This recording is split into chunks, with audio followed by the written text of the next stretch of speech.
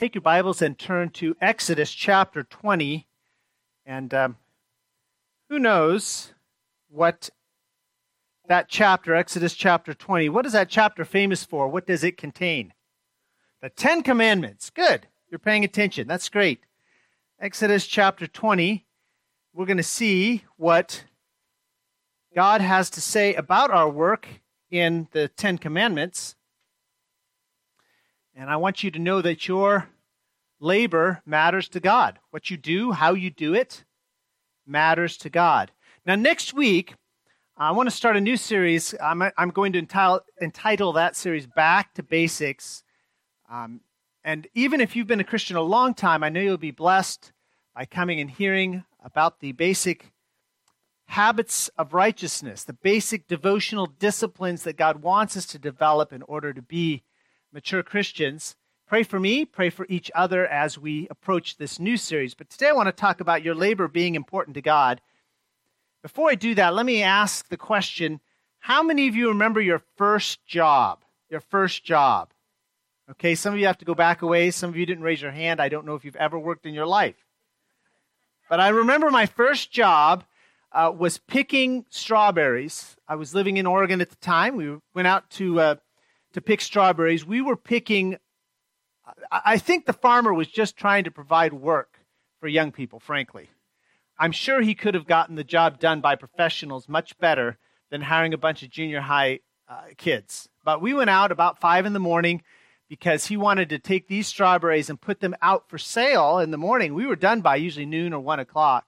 So we'd get up really early in the morning. We'd pick all these strawberries. They were paying us, some of you may be familiar with the term a flat of strawberries. It's a box about like this. They gave us $2 to fill that flat with strawberries. And so for the rest of that year, I always thought about the price of things in terms of how many flats of strawberries it would cost me to buy it. You know, I really like that shirt or that pair of pants, but that's going to cost me 5 or 10 flats of strawberries. You know, maybe that just isn't worth it. I hated picking strawberries. I have a tremendous amount of respect for folks who pick strawberries and make money at it. The strawberries, of course, are on the ground. So you have to bend over. They hide behind the leaves. I remember the farmer coming through one of my rows. He said, "You've not picked more than about half of the strawberries. Look at this. There's a strawberry here and a strawberry." All of a sudden, strawberries appeared where there had not been any strawberries before. I hated that job. I did. I just hated it. So the next summer I said, my mom said, "Are you picking strawberries this year?" I said, "What are my options?" She said, "You can find another job or you can pick strawberries." Well, I did. I found another job. I hated that job too. A lot of jobs you begin with, you decide, I don't want to do that for the rest of my life. And that's fine. But work, our work is important to God. And our attitude in our work is important to God. So let me draw your attention, verses 9, 10, and 11 of Exodus chapter 20. We're going to read this, we're going to pray, and then we'll see what the text says. Exodus chapter 20, verse 9. 6 days shalt thou labor and do all thy work. And the 7th day is the Sabbath of the Lord thy God. In it thou shalt not do any work, thou, nor thy son, nor thy daughter, thy manservant, nor thy maidservant, nor thy cattle, nor thy stranger that is within thy gates. For in 6 days the Lord made heaven and earth, the sea, and all that in them is, and rested the 7th day. Wherefore the Lord blessed the Sabbath day and hallowed it. Again, verse 9, 6 days shalt thou labor and do all thy work. Let's pray, and then let's see what this text says. Father, thank you for bringing us here today, gathering us, and as we approach your word, we recognize that we need the illumination of the Holy Spirit to understand the meaning of the text and to see its application to our lives. I know everyone in this room, Father, works. Some of them get paid for it, some of them don't.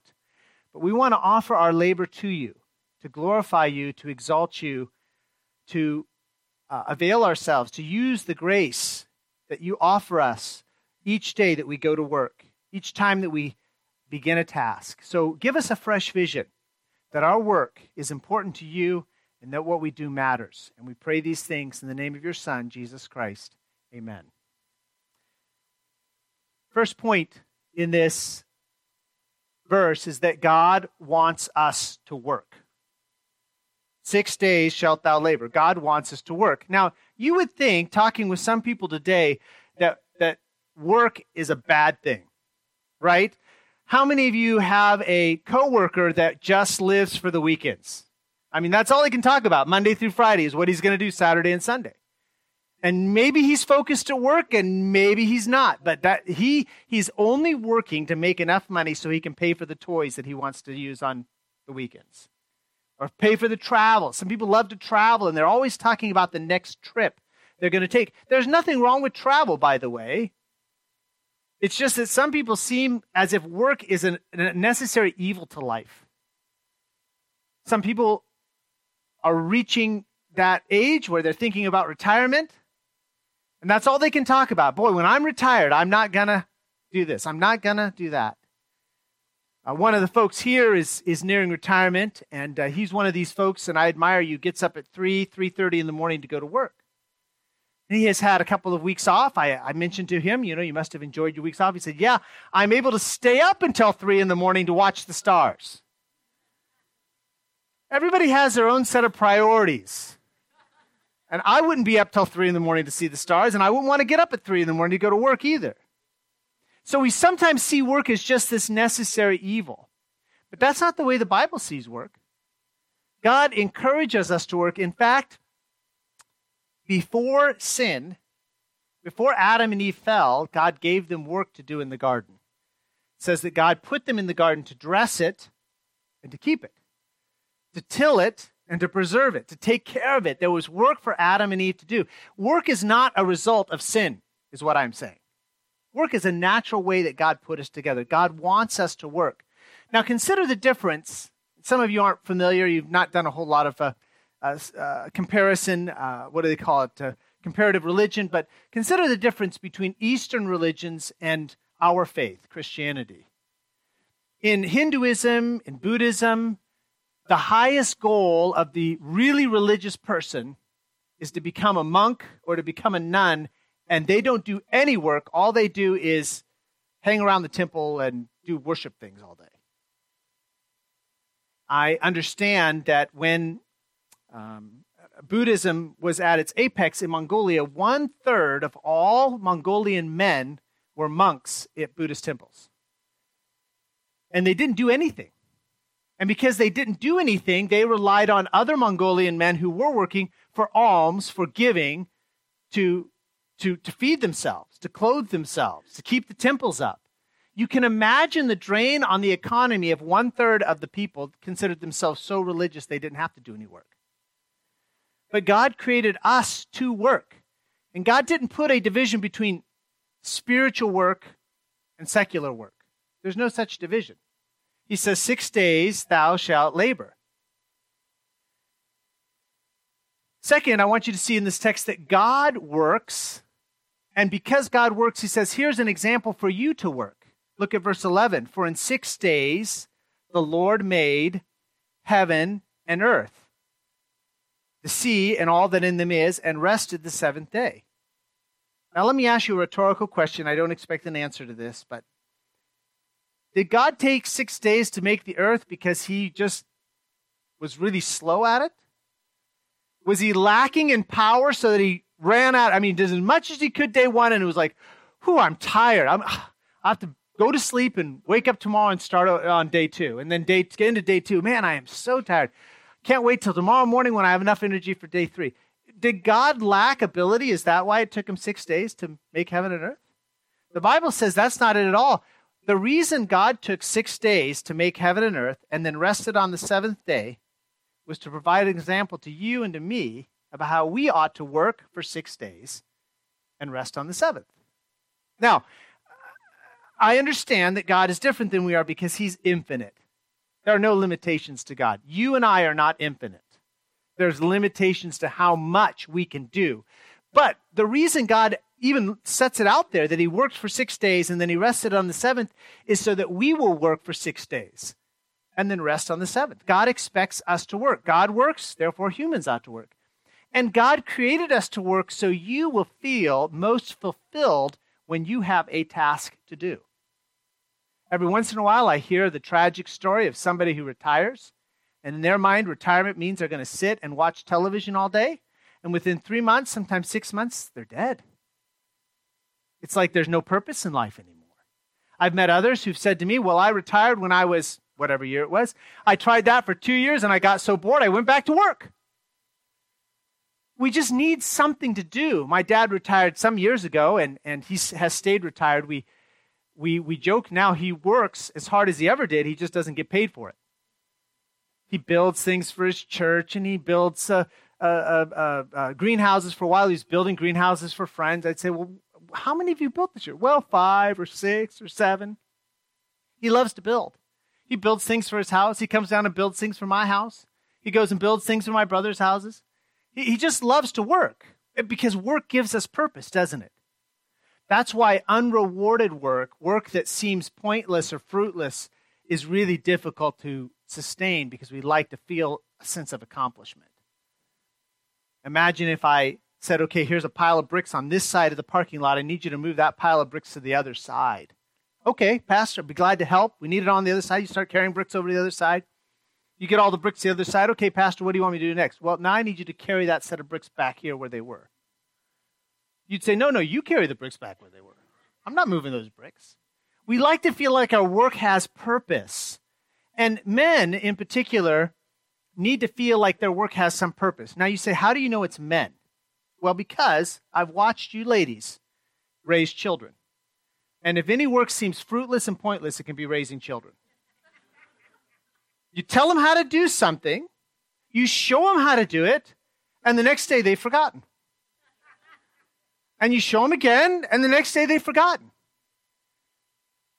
And you ladies are so patient with your children. I have to admit, my wife keeps me from crimes against my children. I say, haven't they learned yet what they're supposed to? No, sweetie, it's okay. That's part of what, when I say work, I'm not only talking about things you get paid to do. I'm also talking about people who work, raising a family, work, volunteering. They don't get paid, but they're still busy. God wants us to work. So again, when I say God wants us to work, I'm not saying you have to necessarily get paid for it. I'm not saying you have to draw a salary, but what is it that God has given you to do? For most of us, work is a primary means of supporting our families. Men, work, God has given you work as a primary means to support your family. 1 Timothy chapter 5:8 says, but if any provide not for his own, he is worse than an infidel. My dad just drove this verse into my head. We were teenagers when, my brothers and I were teenagers when we met my grandfather's neighbor. My grandfather's neighbor was in his late 30s, and he told us right there in front of my dad, he said, I decided to retire when I was 33. And I did. And I thought to myself, that's amazing. He worked 13, 15, I don't know how many years, and he was able to retire at the age of 33. Well, he's able to retire because his wife kept working. And my dad was not happy. He said, son, you will not do that. Now, some of you have met my dad. Some of you are going to meet my dad. You understand when my dad looks at you and he says, you're not going to do that. You don't do it. He said, if any man doesn't provide for his own family, he's worse than an unbeliever. God's given us work as a primary means to provide for our family. God's also given us work as a means that we can use our talents and our abilities and our interests for him. That's why, and I've told my own kids this, you don't have to like the first job you have. You don't have to like the second job you have. You may go through a dozen jobs before you find something you feel like, boy, God put me on earth to do this thing. But you should find that task, that work that God has given you to do, and frankly, you should enjoy it. I believe God's given everyone in this room some talent that God wants you to use for his glory. Now, again, it may be paid, it may be unpaid, it may be volunteer. Could be something you just do as a hobby, as an avocation, but because you're doing it for God's glory, he is honored and he's exalted. So what is that for you? Every person's talent is different. But whatever work God's given you to do, don't be like that man who buried his talent in the earth. The master had given one guy 10 talents, he gave another guy 5 talents, he gave one guy 1 talent. Now, this is not the main point of my sermon, but have you ever stopped to consider why do you think he gave one guy 10 and one guy 5 and one guy 1? He had 16 talents. You could have just all given him 5 talents, for example. I think the master was smart enough to know which guy was the most productive and which guy was, who was the average laborer, and then which guy was probably not going to do anything with his talent. Don't be that guy. This week, one of you made some, I don't know when you made the bread, but I received the bread this week, homemade bread this week. Now, my family has a soft spot in our hearts for homemade bread. And we really enjoyed that loaf of bread. That brings glory to the Lord when you use your talents for his honor and for his glory. God tells us that he's glorified in our work. Hold your place there in Exodus chapter 20 and turn with me to the New Testament, Colossians chapter 3.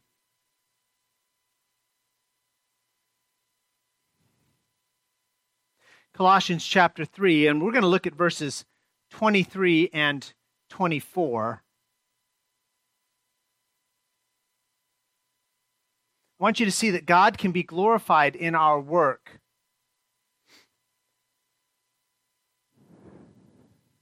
Colossians chapter 3, verse 23, and whatsoever you do, do it heartily as to the Lord, and not unto men, knowing that of the Lord ye shall receive the reward of the inheritance, for ye serve the Lord Christ. When you do your work, you're not doing it primarily for your boss or for your employer. You're not doing it primarily for whoever gives you the check at the end of the week, month, year. You're doing it primarily for the Lord. Now, your boss may not be able to keep good track of you, or maybe he takes too much time keeping track of you. But God always knows where you're at and what you're doing. And on more than one job, I remember my boss saying, you don't have to work so hard. Well, you're right. I don't have to work that hard in order to get the paycheck at the end of the month, week, year, whatever.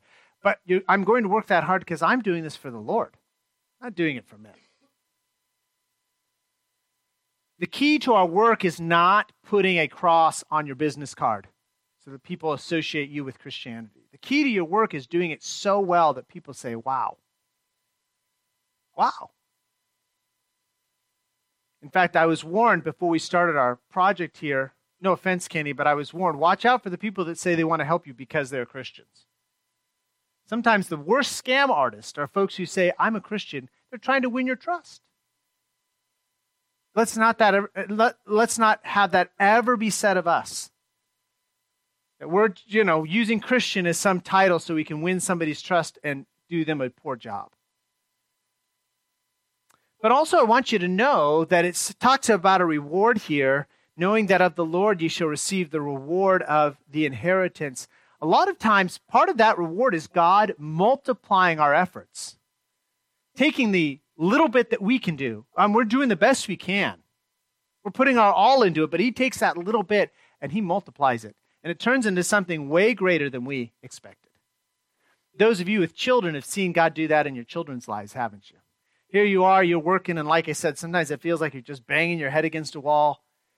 Nothing's happening. And then God gets involved in your child's life. He points them in the right direction. He brings the right trials, the right tribulations to put them right where they need to be. A couple of years ago, there was a Christian young lady. She shared this with me. She was pretty upset with her parents. Her parents are Christians, and they had some expectations that to me seemed totally reasonable, but to this young lady, they didn't seem very reasonable. So she went to work, and she started complaining to her coworkers about how unreasonable her parents were. They had a curfew. They expected her to be home at a certain time. And they wanted her to work, et cetera, et cetera. And her coworkers said, you are an idiot.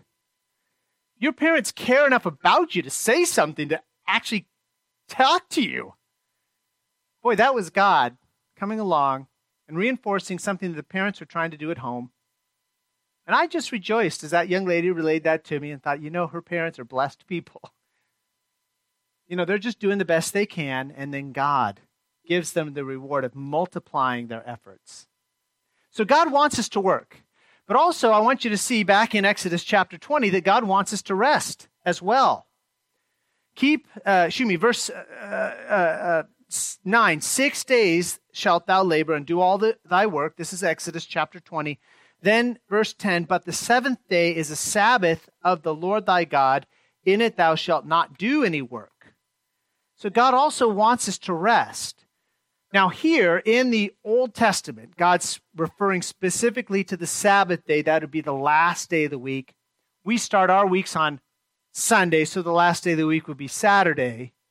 But I want you to understand, if you go to Romans chapter 14, you'll see that to God, it's not the day that's important. In fact, I'll read to you Romans 14:5. One man esteemeth one day above another, another esteemeth every day alike. Let every man be fully persuaded in his own mind. He that regardeth the day, regardeth it unto the Lord, and he that regardeth not the day, to the Lord he doth not regard it. So I'm not saying that you have to keep a particular day of the week as a day of rest, but I can tell you that God still wants you to rest. Sometimes our problem is we're taking on responsibilities that God never intended for us to take on. But let me back up and help you think about this, because until this week I didn't give this any thought. Consider this admonition in light of the ancient world. Here are the Israelites.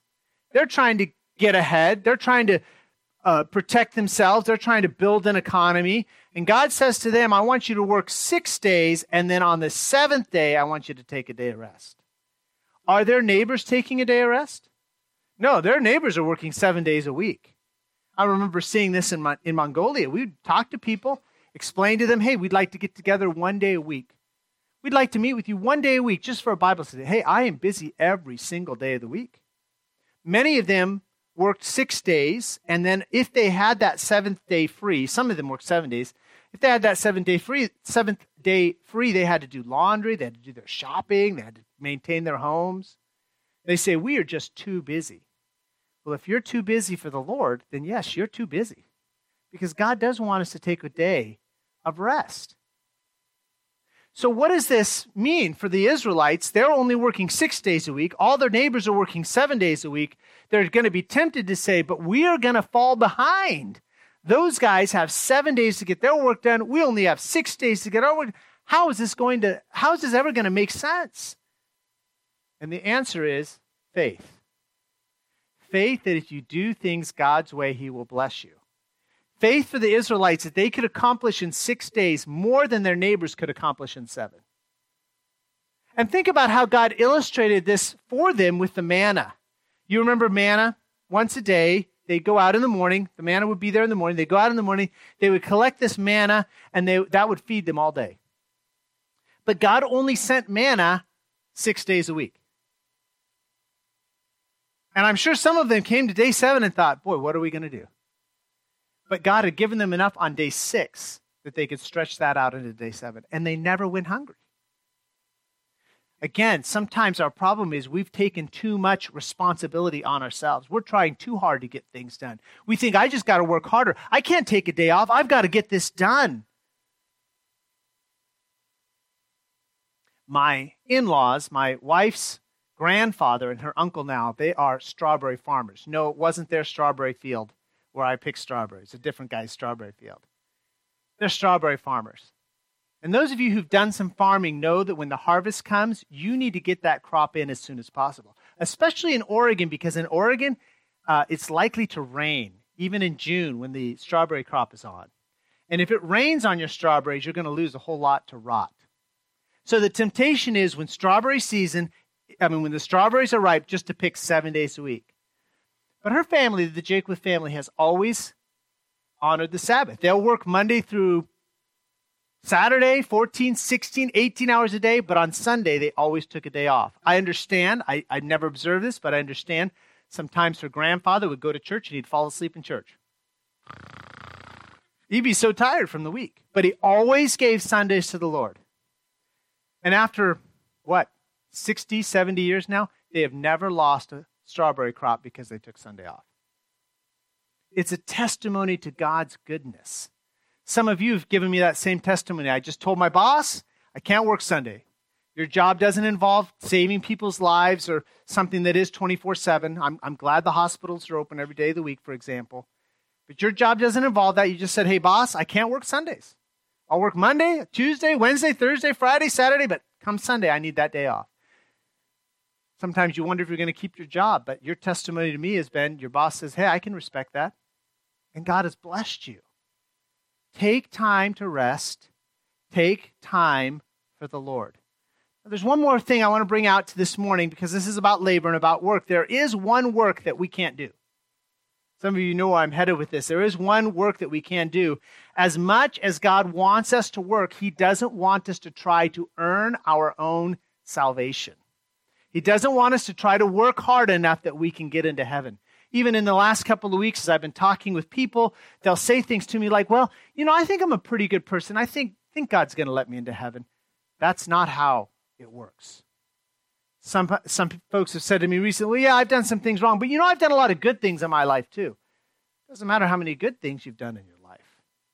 Nothing we can do is going to earn our way into heaven. And the reason is the Bible teaches us we're all sinners. For all have sinned and come short of the glory of God. Sin is anything I think, it's anything I say, it's anything I do that breaks God's law. And it only takes one sin to make me a sinner. Now, the truth is we're born sinners, but it's easier to see, it's easier for the human mind to comprehend that all of us have sinned at least one time in our life.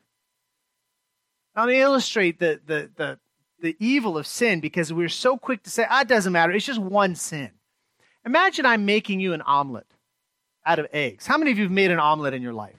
Okay, so many of you have an idea where we're going with this. I'm going to make you an omelet. I'm going to put 3 eggs in this omelet. I crack egg number 1, put it in there, it's good. Crack egg number 2, put it in there, it's good. But when I crack egg number 3, I'm not paying attention and I put it in there and I can immediately smell that it's a rotten egg. You know that sulfur type smell that comes out of it? I can immediately smell it's a rotten egg. It doesn't look good. And you know what I say? That's okay. The other 2 eggs are good. Would you eat that omelet? Of course not. You say, well, what you need to do, Pastor, this is what you need. You need to add more eggs to that rotten one, right? No. You need to throw that out and you need to start over when it comes to an omelet. The truth is, God is perfectly holy.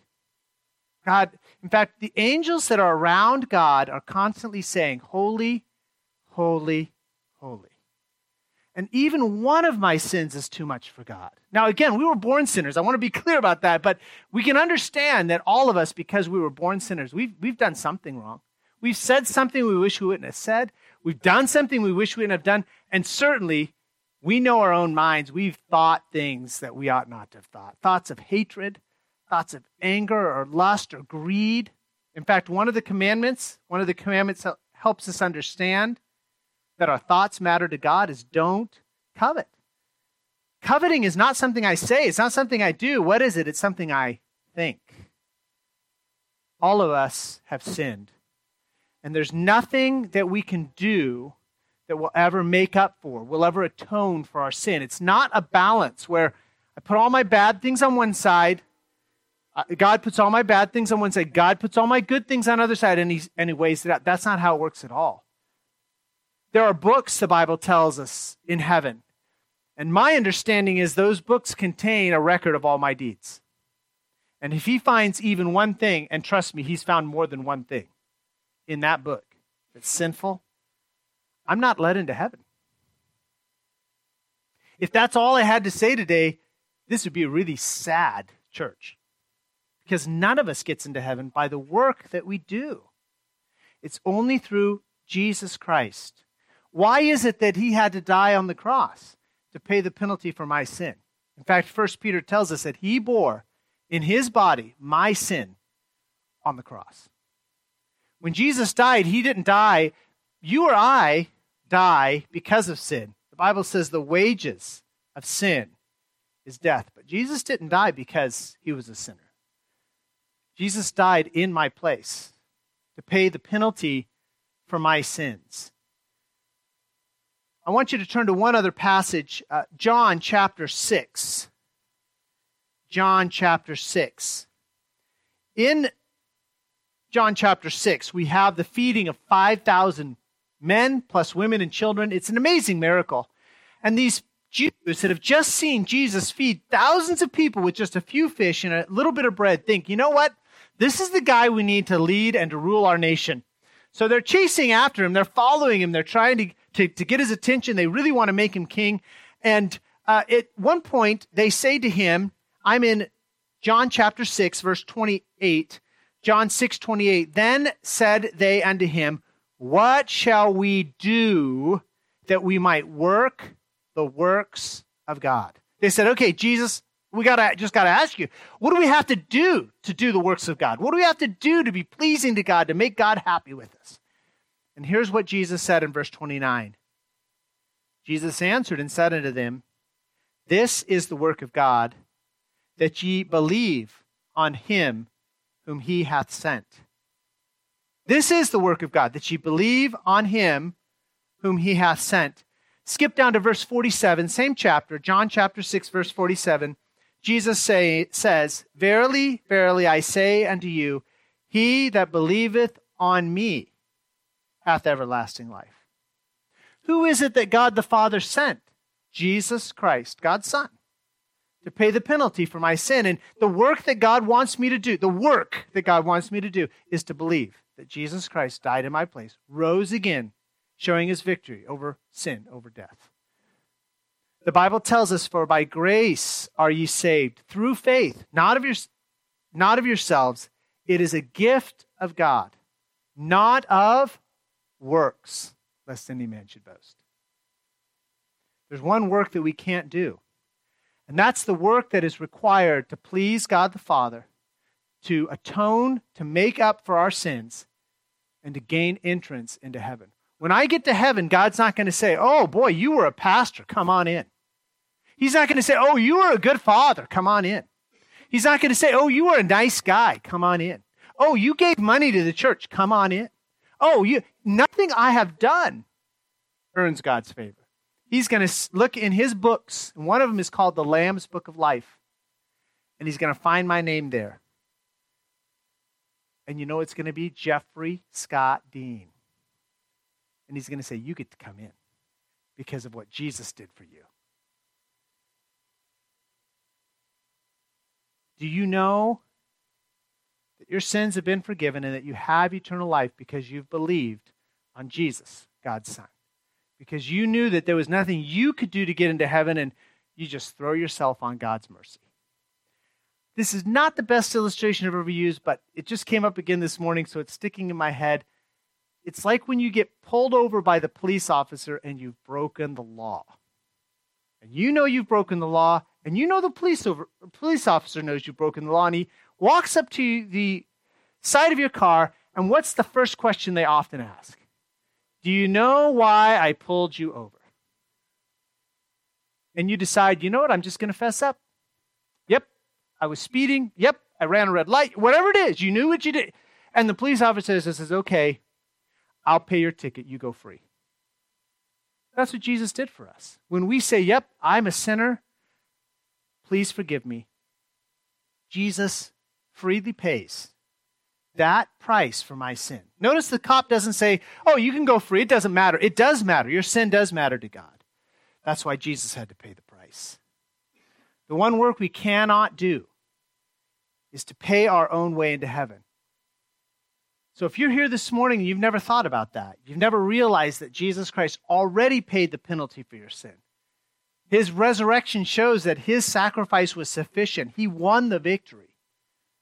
Then this morning, in a few minutes, as I give an invitation, I'd like to talk to you. I'd like to match you up. If you're a lady with a lady, if you're a fellow with a fella, and show you, that person will show you from God's word how you can know your sins are forgiven and you have eternal life.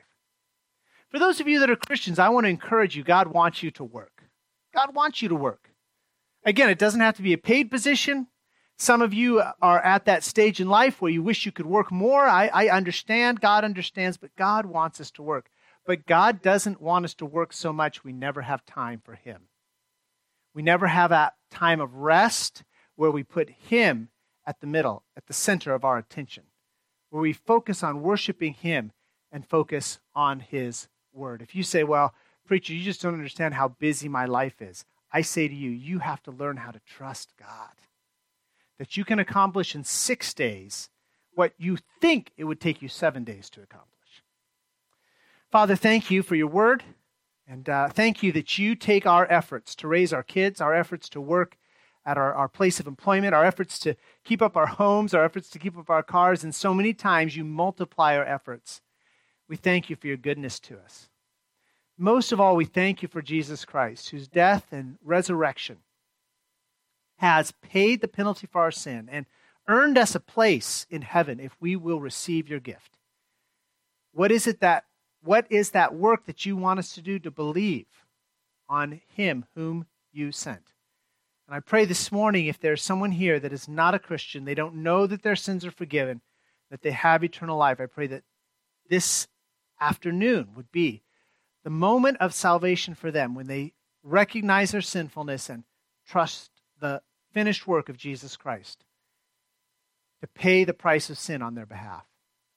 Father, for those that are Christians, some of us are too busy. We're not taking those times of rest that you call us to because we're convinced that we have to do it all ourselves. Forgive us, Father. Some of us are not busy enough. We've been lazy. You've called us to a work and we've not been doing it as unto the Lord. Forgive us. Open our eyes to truth this morning. And again, we trust your Holy Spirit to make the application to our lives that we need. And we pray these things in the name of your Son, Jesus Christ. Amen.